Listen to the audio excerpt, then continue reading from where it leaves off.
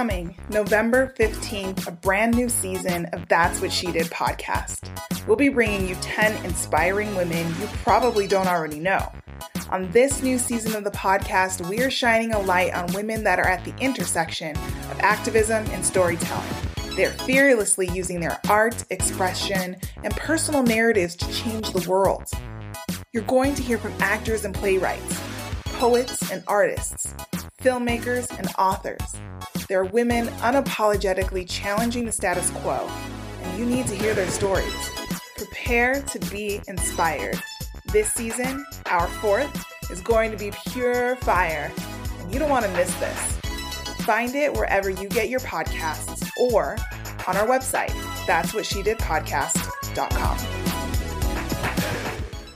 Hey there, friends. Welcome back to another episode of That's What She Did podcast. You're listening to Season 4, Episode 8. Before we get started, a couple of quick reminders.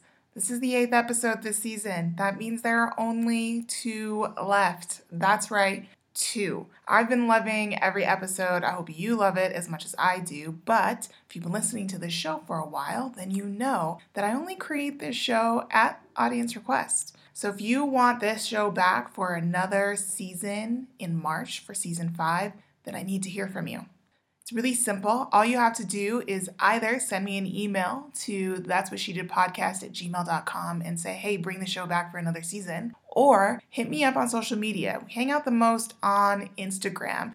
So send me a DM, leave me a comment, let me know, do you want this show back for another season when we wrap in just 2 weeks from now? You gotta let me know. That's how we've done it every single season, is if you want this show back, I ask you and you tell me. And while you're at it, don't forget to send me a selfie of wherever you listen to this show, whether it be in the car, walking your dog, cleaning your house, whatever the thing is that you do, take a selfie, put it on the Instagram and tag us at That's What She Did podcast. And while you're at it, let us know if you want this show back for another season. I'd love to give you a shout out and feature you on the page. And thank you personally for being a listener to this show. Now, let's get started with this week's guest. I have for you Mikki Kendall. She's a writer, historian, diversity consultant who writes about intersectionality, policing, gender, sexual assault, and other current events. Mikki's work can be found in publications like The Guardian, Washington Post, Ebony, Essence, and Salon, among many others.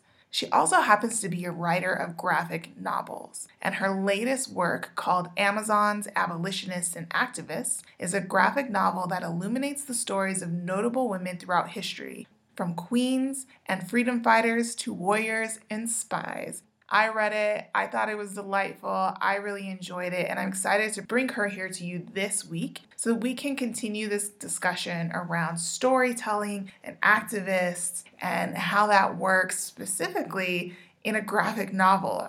Until speaking to Mikki, I never considered comic books as a form of storytelling that intersects with activism or advocacy of any type. So I'm excited to explore this topic a little more with you all. Let's go ahead and jump in.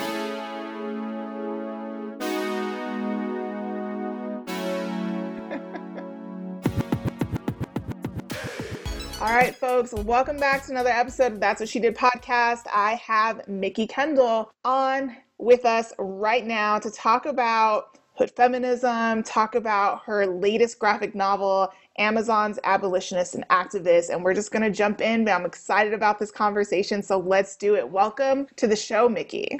Thank you for having me. It's my pleasure. You are such a perfect fit for this episode. So I have to personally thank I think it was your publicist or your PR person, somebody that contacted me was like, you should have Mikki on the show. And I was like, absolutely. I was familiar with you prior to this because I know you did the whole hashtag solidarity is for white women, and it was like a thing. So as soon as your person came to me and said your name, I was like, I know that name. How do I know that name? And I went back through and then I was like, oh yeah, hashtag solidarity is for white women. And so I was excited to have you. It's a perfect fit for this season around activism and storytelling and women that are at the intersection of that. So I'm excited to talk about how you're doing that. Let's actually start with your novel because that's sort of, it just dropped a couple days ago on November 5th. And we'll start there and then we'll just get into all the things. How's that? Sounds perfect. Okay, so tell us about Amazon's Abolitionists and Activists. So Amazon's Abolitionist and Activist is a nonfiction graphic novel. So it's a lot of facts wrapped up in a little bit of science fiction and a lot of pretty pictures. And one of the reasons I wrote it this way is because most of the time when we're teaching history, we make it really boring, right? A lot of us learn things like the Battle of Hastings in 1066 for a test. We don't know why we know that. We don't really remember what that was about or why it's relevant, but we had to learn it at some point in high school. And then it's one of those things that sort of sticks in the back of your brain and you never remember why. And the reason you don't is because the way we teach history from K to 12 is actually really boring. And then you don't have to take history after that. And also the history we teach between kindergarten and the end of high school is often not an accurate one. It erases women, it erases people of color, it erases women of color in particular. And you end up coming away feeling like only white men ever did much, with a handful of select brown people and maybe 5 or 6 women, right. And everything else is white men. And so then you aren't that interested in history. Yeah. History is interested in you, though. Oh, what do you mean by that? I mean that the world as we know it is shaped by our actions. And there's this old saying, those who fail to remember their history are doomed to repeat it, right? Well, we don't really talk about it, but most people don't really learn their history. So it's really easy to come away from your average education, and this isn't even a public school or private school thing, your average education in the US and outside the US, we don't necessarily hear anything about Black people in America until we get to Martin Luther King. So it kind of ends up working like, oh, slavery ended, Black people went into the closet, and then they reappeared in time for the 1960s because we don't really cover Jim Crow except as a passing sentence, right? Right. You have people who think that all of the indigenous American nations are gone because they learn about colonization and genocide. They don't learn anything after that, and they don't learn about the resistance that was going on during that necessarily. What we think we know about history, we learn from TV, from movies, and that's usually false. It's not always false, but 90% or so is a heavily dramatic license sort of a structure. Sure. And so then we think, oh, well, I can't affect anything. I've had no impact. People like me don't have an impact. And it's not even necessarily a conscious idea. But then when you get to the point where, like right now, with what's happening in America, with the Chief Cheeto in charge and some other folks, we think there's a sense of hopelessness that can permeate because you think no one can stop this train. Well, actually, lots of people have stopped these trains. This has happened before. You just didn't learn about it. And now that you're living it, you don't necessarily understand how to respond to it. So why graphic novel format? Because when I started to read, I was like, well, of course I'm going to check it out. And I thought, I'm not into graphic novels. I'll skim it. And so I started to skim it. Full transparency, I did. Like I started flipping through and then I got, I don't know, maybe halfway and I started reading a little deeper and I was like, oh, I missed a lot. And so I went back to the beginning and I started again. I think it being a graphic novel format automatically said to me, oh, like this is for a kid, like this is mostly for teenagers. But as I was reading it, I thought it was really thoughtfully done, particularly like the women that you chose to highlight. And so talk us through that. Why graphic novel? Why this format? Who is it for exactly? So it's actually for everyone. It's the place, in my head anyway, where people who are into graphic novels and people who are not into graphic novels can meet. One of the things to know about Americans, not just about Americans, is that many people read at a 7th to 10th grade level. It is not necessarily that they're bad readers, that they're not interested in reading, that they can't learn, but that for the way they learn, that lack of visual cues makes reading off-putting. Right? That wall of text, black letters, white page, for a lot of people, it just gets tedious, right? Mm-hmm. And that doesn't mean that they don't want to learn. It just means that their learning style might be visual, it might be auditory. There are a lot of better ways sometimes to teach. Last night, I had an event at Women and Children First Books here in Chicago. And a woman who was probably in her late 50s came up to me and said, this is so good for me because I have ADD. It's harder for me to pay attention. So I read a lot of graphic novels because then the pictures grab my attention and they keep me focused. And so I wanted this to be for people who weren't necessarily good readers but wanted to learn, wanted it to be for kids who frankly have been learning history in a way that makes them think it's not for them and not about them. I wanted it to be for people like you who might think, oh, this is like a comic book thing and I'm not going to get into it, because there comes a point where you start to think, wait, this is really pretty. If nothing else, the pictures are going to grab your eye and you're going to read the words. You're going to learn a bunch of stuff and you're going to do you did exactly what I want people to do, to go back and be like, wait, what did I miss? Mm-hmm. What am I looking at? And this is designed to be something people will want to read more than once. I put a lot of information into it. I am totally aware that it's a lot of information. I don't expect anyone to remember everything they see the first time. I want people to want to read it again, right? To want to go back and look up something, to want to read someone's name and look at the index and be like, I'm going to Google that person. I find her curious. I find her fascinating, right? I don't care what grabs your attention as long as your attention is grabbed and you're now paying attention to history. No, I thought it was really thoughtful, and I'm dyslexic, right? I'm on the dyslexia scale. I'm not like I'm on the lower end of the spectrum. And I thought, and I even like to read, and you know, it's a challenge for me sometimes, but I get it done. And as I was finishing it, the thought I honestly had was like, maybe I should have been reading graphic novels this whole time, because I felt like I learned a lot and it wasn't hard for me. Like I didn't have to go back and reread a lot of the passages so that I could comprehend what I had just read. I thought it went very thoughtfully through history, you know, and it wasn't confusing about the timeline, which I don't know if it's just me or if it's because I am dyslexic. Timelines are really difficult for me to follow if they're not very step by step. It's actually not just a you thing. Okay. So this is another fault in the way we teach history. Martin Luther King and Anne Frank were born the same year. They would have been, had she lived, existing in the world and doing things at the same time, right? But most people don't realize that, because the way we teach history is we teach you about Anne Frank, her life and her death. We skip everything about Martin Luther King's youth, just about, except maybe a couple of facts if it happens to come up. And by the time we meet him in a classroom, he's in his 30s. And you don't think about when he was born, because we really don't talk about that. We don't think about the fact that history happens at the same time in multiple places, that these events are happening in a context, a global context. And so what ends up happening is that you divorce them, not even intentionally in your head, from each other, but then when people start talking to you about it, it's difficult to remember because you've been taught them in separate chunks, not as an interconnected web of the world. But this happens in Germany and it's in the past, and this happens in America and it's, you know, a different part of the past, and never the twain shall meet. Mm-hmm. They actually did overlap. You just have not been taught to think of history that way. I have ADD, so I always think of things happening at the same time. But I started to realize relatively recently that the way my brain maps things is not necessarily the way that I was taught to map things.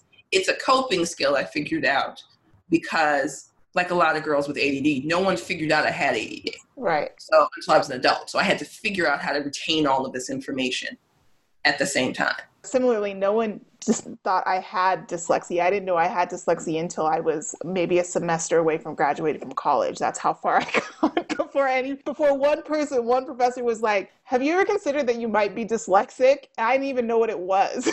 So like you, I have all these coping mechanisms. And in reading it, I noticed that there was this flow. Like it felt natural. I didn't feel like I was being forced to switch between timelines and try to piece it together in my head. So I thought it was really thoughtfully done in the way it all flowed together. I thought it was really thoughtfully done in the way you selected the characters that would be introduced and their impact. Because of the way that we are taught history and socialized in this country, to your earlier point, I think that we absolutely are taught to believe that white people did everything, and there was Martin Luther King, and there was Rosa Parks, and there was Malcolm X, and there were a few other people that you sort of kind of hear about on the periphery, and then there was Barack Obama, and then that was it, right? Mm-hmm. But you go through and you have a global approach to all of these women that most people may have never ever heard of, and the impact that they had globally, not only in their local sphere. And I thought that that was really impactful and intentional because we are not taught that. And so I went into it almost expecting to see like a lot of white women.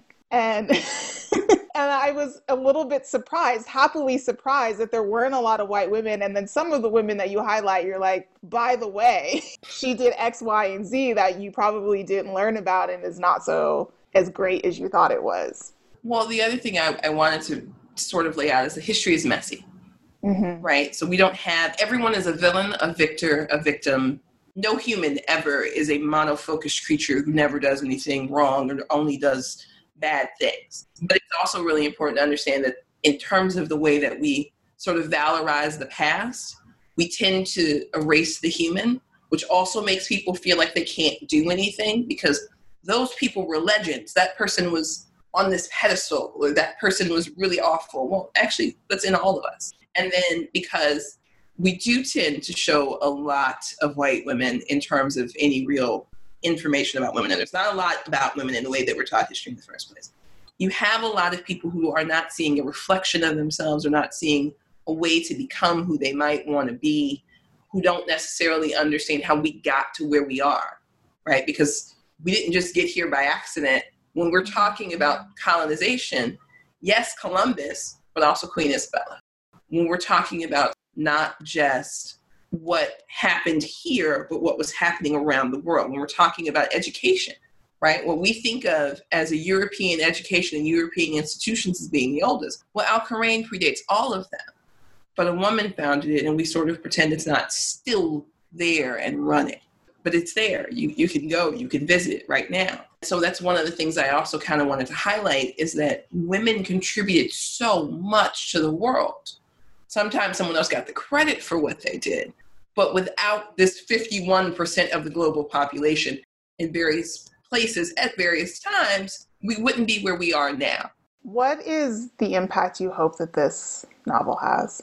I am hoping that it changes for at least the people who are willing to interrogate this, the way not only that we teach history to kids, but also how accessible we make learning in general. I actually honestly think that in terms of texts and textbooks, nonfiction graphics have a really great opportunity to bridge that gap for people who are dyslexic, who may struggle with paying attention, staying focused, that kind of a thing. Because I'll be honest, even I can think of many a meeting as an adult.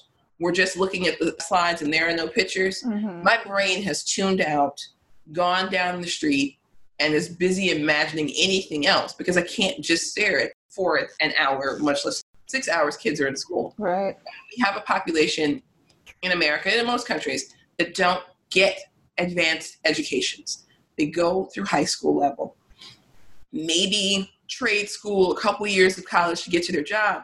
But we've removed the opportunity to be educated before they ever get to a point where they could be taught these things in a way that would be engaging. History classes in college, depending on the instructor, granted, but often fascinating.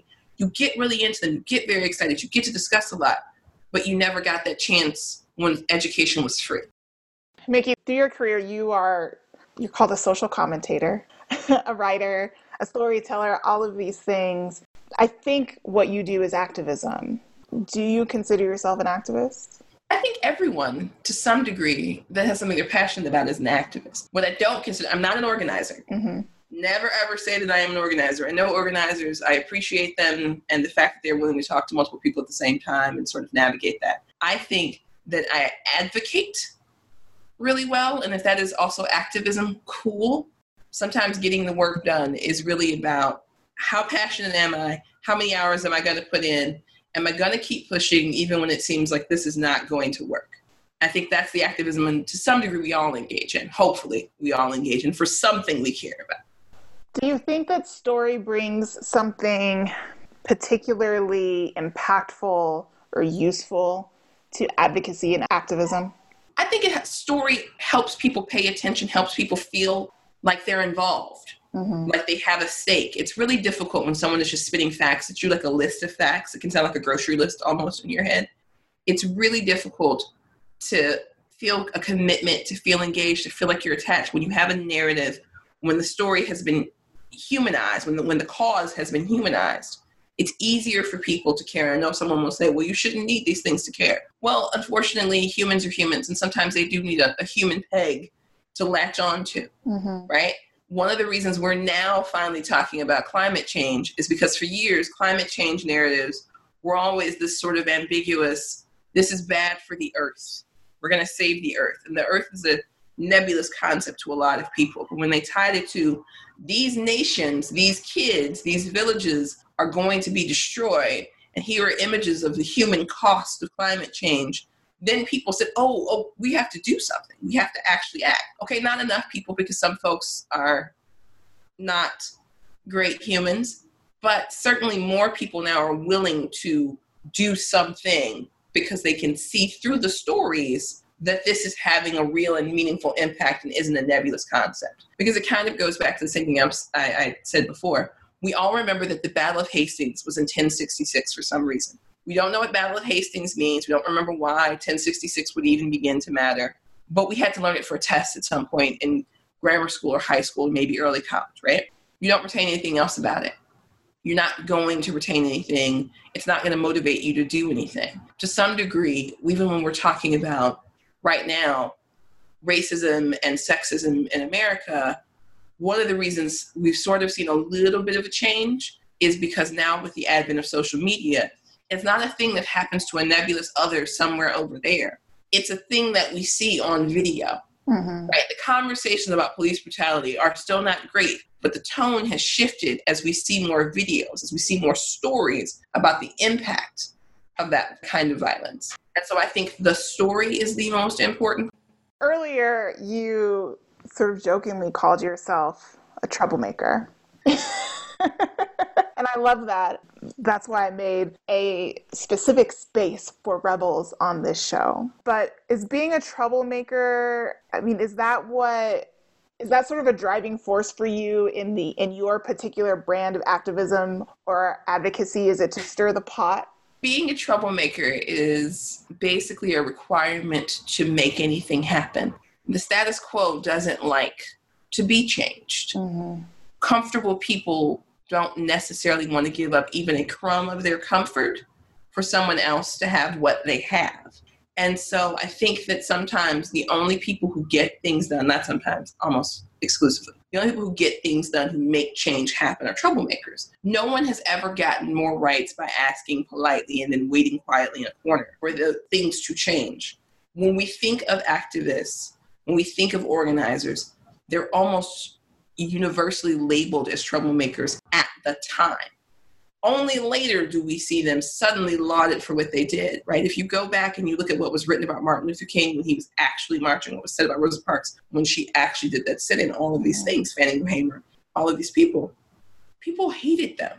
They called them all kinds of names. They called them troublemakers. They called them, CIA operatives and Russian plants and all kinds of things. And actually what was happening was that they looked at the status quo and they said, this is really unfair and we have to do something about it. And I think making trouble, sure, you shouldn't make trouble just to make trouble, but I think generally speaking, there's a good kind of trouble to make. Is that what the hashtag solidarity is for white women was about? Was it your way of making trouble around inclusivity, intersectionality? What was it? So it started out, I was annoyed and I got mad. Full disclosure, when I'm angry, sometimes things happen. And the hashtag really started, to be honest, as a response to the narrative that white women couldn't have done anything about a predatory white male who called himself a feminist because they were protecting their communities. They couldn't have done anything about someone who was explicitly and specifically targeting women of color over and over again. Even after he admitted that he had been targeting them and had gone after them. He got on Twitter, he said all of this. They were still saying, well, I had to stand in solidarity with my community. Well, you can't say you're a feminist and then say, well, I couldn't do anything about this man because that would have endangered the other white women who are my community. And you Black girl in this case, Sadette Harry, are not part of my community. The other women of color he was targeting are not part of my community. But in 5 minutes, I'm going to say we should all stand together as women, right? Mm-hmm. We tend to think of feminism as being for all women. In theory, in execution, what tends to happen, and someone's going to call me divisive for pointing this out again, white feminism will say to women of color, well, you should pick gender over race. Actually, what happens is that white feminism has already picked race over gender. They've picked white supremacy, and then they're going to bolster it unless it harms them. They're perfectly willing to see it harm others and perfectly willing to say, well, you just have to put up with being harmed until it's convenient for me to help you fight, which comes the first day of never, right? Trickle down economics doesn't work. Trickle down feminism doesn't work. Trickle down whatever doesn't work, except maybe a soda cup, right? You can pour that soda and watch the soda trickle down the ice. That's the only time that's got any kind of impact. What ended up happening was that I made the hashtag. Side note, it's actually a terrible hashtag. It's too long and a bunch of other things. It's memorable, so it's not a terrible hashtag. I mean, it's a very effective one. What I had done basically was open a release valve. 7 million people used that hashtag. It trended for hours. And the reason it was so effective was because a lot of people felt that way, but they didn't necessarily feel safe saying they felt that way. Seeing other people also talk about the problem will make people feel like, oh, okay, it's not just me. Because again, people feel lonely in their oppression. And so even though I was eventually called divisive and told that I had ruined my career, ruined, I was never going to be a writer. Fascinating. What I did was unite a lot of people who weren't middle-class white women and upper middle class. And I won't say because someone's gonna have a not all white women. And okay, sure, fine. There's a 53% problem. And it's not just 53% here, as we've seen in other countries. Voting for white supremacy up until you realize the risk to you has been a strategy for a lot of mainstream middle-class white women. And so now we're seeing the consequences of not calling that out, of all of the focus being on, well, we need women of color to back us up. And when we get where we're going, we'll help you get here. So it was a criticism of a lot of things, including the idea that feminism's fight for equality was for the right to be equal to white men and the power that white men have to oppress others. Do you feel, since that trended, and that was that 2014? I think it was 2013. 2013. Mm-hmm. Do you feel since that time there's been progress? I think there's been a little bit of progress. I feel like the shock in 2016 when the election results came in, when the numbers came in, was when people said, oh, they're not overreacting. Because I think before that, people were still kind of able to sometimes lie to themselves. And then it was like, oh, this is what you've been talking about all this time. Mm-hmm. We're in deep water. And I think things have shifted. We're talking about intersectionality. We're talking about inclusion and diversity in a different way. We're spending less time on the idea that diversity is majority white and a handful of color, and more on the idea that equity and inclusion are where we should be aiming, where everyone is able to access the pie, so to speak. You know, because before it seemed to be, well, there's only so much pie to give you. And now it's like, maybe we should make another pie. I'm not sure the pie is going to taste good. It might have raisins in it, but at least the concept is now entered the conversation. Do you think that white women are coming along with the idea of, not just the idea of intersectionality, but actually embracing it? I think some are. I would never, ever, like, we're going to nod all in the other direction. I would never say that racism isn't a factor, because it obviously is. And classism is a factor, and ableism and transphobia. And we have all of these other isms and phobias to talk about, homophobia, all these things. So I don't think it's going to be an all-white woman will suddenly wake up tomorrow and become enlightened feminists, or even all-white feminists will wake up tomorrow and become enlightened. I just think that what is happening is that for some people, they're looking around and the wolf is at their door or close enough to their door that they're starting to figure out, hey, wait, me voting for race over my gender isn't actually working out for me. A lot of these conversations about reproductive rights that we're now having and attempts to roll back abortion rights and that kind of thing are happening as white women realize that white supremacy never actually cared about their agency or their equality. Do you think that's enough, though? This is like top of mind for me right now, because just last night, before we recorded this session, I recorded another episode that is airing this season with two women who are doing this thing called Race to Dinner. And they are two women of color, a Black woman and an East Asian Indian woman, having very candid, kind of in-your-face conversations with white women about white supremacy. And specifically, like calling white women to the carpet on their complicit behavior around white supremacy. And talking to them and having them describe their experiences, it certainly sounds like, at least anecdotally, that the majority of women, white women in particular, that they come in contact with around this issue have no interest in confronting white supremacy. Oh, I absolutely think that the first step in the conversation is just now happening. And denial is the immediate knee-jerk response. Right. You will absolutely have white women who otherwise think that they are not racist, not homophobic, not transphobic, all of these things, right? That they are not a bigot because there's a certain level of fragility that is built into the system where they have blamed everything on the patriarchy and specifically on white men, and so they have no agency of their own. But I think there's, for some of them, I'm not saying all of them, there comes a point after the knee-jerk denial and their feelings getting hurt where they look around and they go, wait, maybe I could do something. Maybe Uncle Joe, right? We're going to go with Uncle Joe at Thanksgiving. They've already said they're not racist. They would never tolerate racism, blah, blah, blah.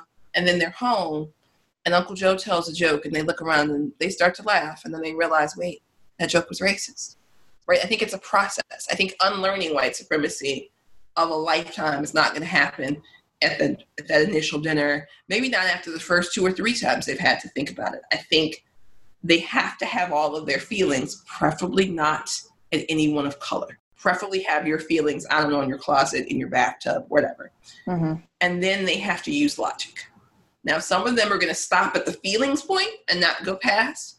But I think others, right after the feelings, when they go into work, when they're talking to their spouse or their brother or their Uncle Joe, and they hear the things they were just told, confrontationally or not, this is not okay and here's why. They're going to have to kind of take a step back and ask, why does he think he can say that to me? Why does she think she can say those things? Why do I think this thing? Mm-hmm. You know, I've been having this side argument about after school programs. And there was a very evangelical for charter schools person in my mentions. And apparently her child didn't have a great time in public school. And somehow we extrapolated that to mean that public school was the problem and not that specific school was the problem.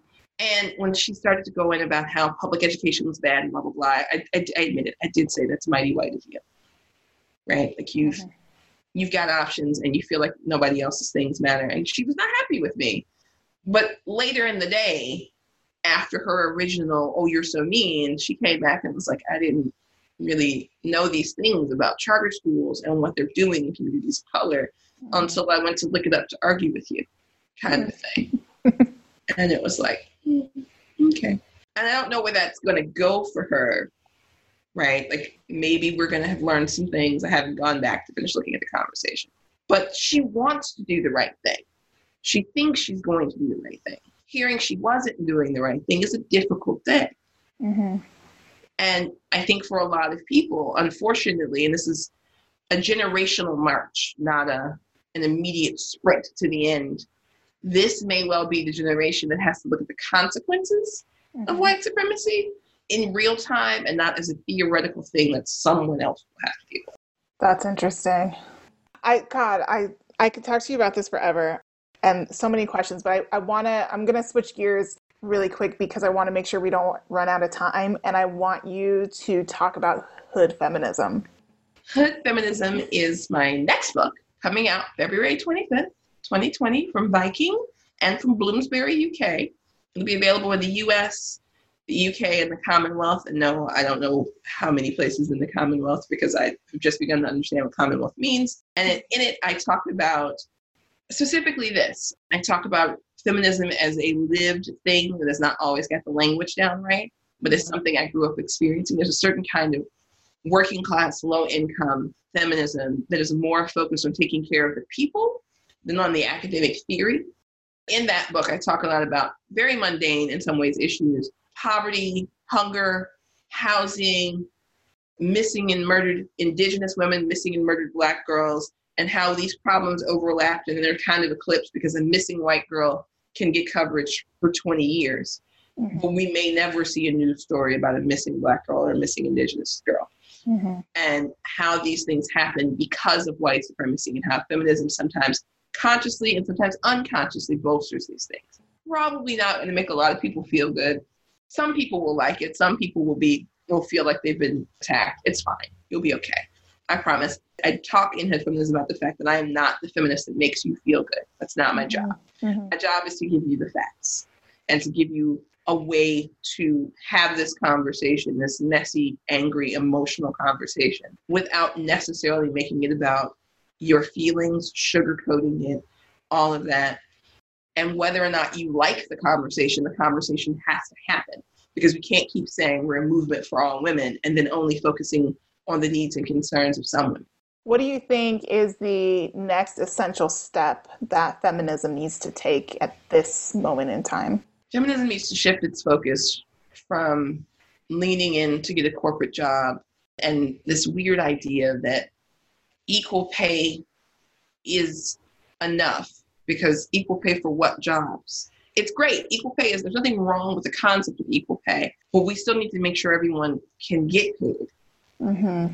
And we also then need to make sure everyone has access to the opportunities. And I feel like too often feminism focuses on the middle and above, and not on those people who are really at the bottom of these sort of oppression ladder, because rising tide lifts all boats. Mm-hmm. And if we were working from the bottom instead of the middle, we might be a lot further along. I think that's I think that's definitely one of the next steps for feminism as a whole, is that it's got to stop being so focused on what a privileged middle-class person needs and more on what people without privilege need. Sure, I agree with that. I don't know how we get past this place where people seem to only care if it directly impacts them. I think part of that is going to have to be the yelly part. the conflict, the confrontation. Right. Yeah. We can't keep avoiding the conflict. Mm-hmm. We have to have the fight. There's not a polite way or a nice way maybe to have the fight. Yeah. It seems to me, though, I think to your early point, that specifically storytelling is maybe the key that unlocks the door. Being able to humanize that thing. I think that is exactly what we have to do. I think it's an uncomfortable thing to have to do. That we can say, for instance, well, the substance of my critique is X, Y, Z, and it sounds good, right? It's a very academic framing. But sometimes we have to say, the problem here is, and we have to bust it down to that plain language. I am worried about people being able to put food on the table, educate their kids, and keep their kids, and be safe. Mm-hmm. And that's where we have to start. Because if we're in a society where those things are happening, right, where people have everything they need, then sure, we can shoot for the stars. But we should probably make sure we have a solid foundation. Is there anybody out there that you can think of that is being especially impactful in finding avenues to break down these walls and doing this work? I think there are a lot of Tamara Manisey, who was with the Mothers Against Senseless Killings Project here in Chicago, Charlene Carruthers, who was with Black Youth Project, Dream Defenders, and I'm not going to tell you any of the activists I rattle off here are perfect or impossible to critique. I'm going to say that their focus has been on helping people who are at the bottom of this hill. Mona Eltahawy, who talks a lot about hymens and headscarves and Islamofeminism and Islamophobia and this kind of a thing, because sometimes you have to start in the house, right? One of the things I will also say here is that I'm seeing, unfortunately, a lot more women of color doing the work in the community for the community than I'm necessarily seeing for a certain category of powerful white women. But I am seeing working class white women do a lot of work. And it's interesting to me in a weird way, because working class white women technically have the least access to education of white women, but they're the most interested in educating themselves because they're experiencing the same problems. Yeah, that's an interesting point. It's a good point. We're just about out of time, Mickey. So where can our listeners connect with you and also get the latest novel? So Amazon's Abolition and Activist is available right now on Amazon, at indie bookstores, basically wherever books are sold. I will be at Shrek Humanities Festival. I have an event at the School Art Institute's Ballroom, Avalon Park Library on Monday. There's a mini book tour for this, and then there'll be another book tour for Hood Feminism. So I will probably be coming to a city near you in the near future. Well, I'm excited for Hood Feminism. Definitely want to get my hands on that when it's available. Where on social should people connect with you to follow? You can find me. It's Carnethia. Some of you are going to come up with a completely different pronunciation. On Twitter, KARNYTHIA. And actually, that's generally my name on social media because nobody else is named Carnethia except me. Oh, cool. You cornered the market on Carnethia then. Yes. Thank you so much for joining us, Mickey. It was a pleasure having you and just learning more about your work and what you have coming down the pipeline and just your thoughts as a social commentator, diversity consultant, #badass. I'm so thankful to have had you join us for season 4 of the show. Thank you for having me on. This was a lot of fun. Wonderful. I'm glad you enjoyed it. Folks, make sure you connect with Mickey. Remember, she goes by Carnethia on the internet. Check out her latest book, Amazon's Abolitionist and Activist, and keep an eye out for Hood Feminism coming soon. Hopefully, we can all get our hands on it. February 25th, 2020. Coming up, February 25th, 2020, we will connect to all the places in the show notes as we normally do. Make it happen, guys. You guys are awesome. Go out, be great. Thanks for joining us. And until next time, we out.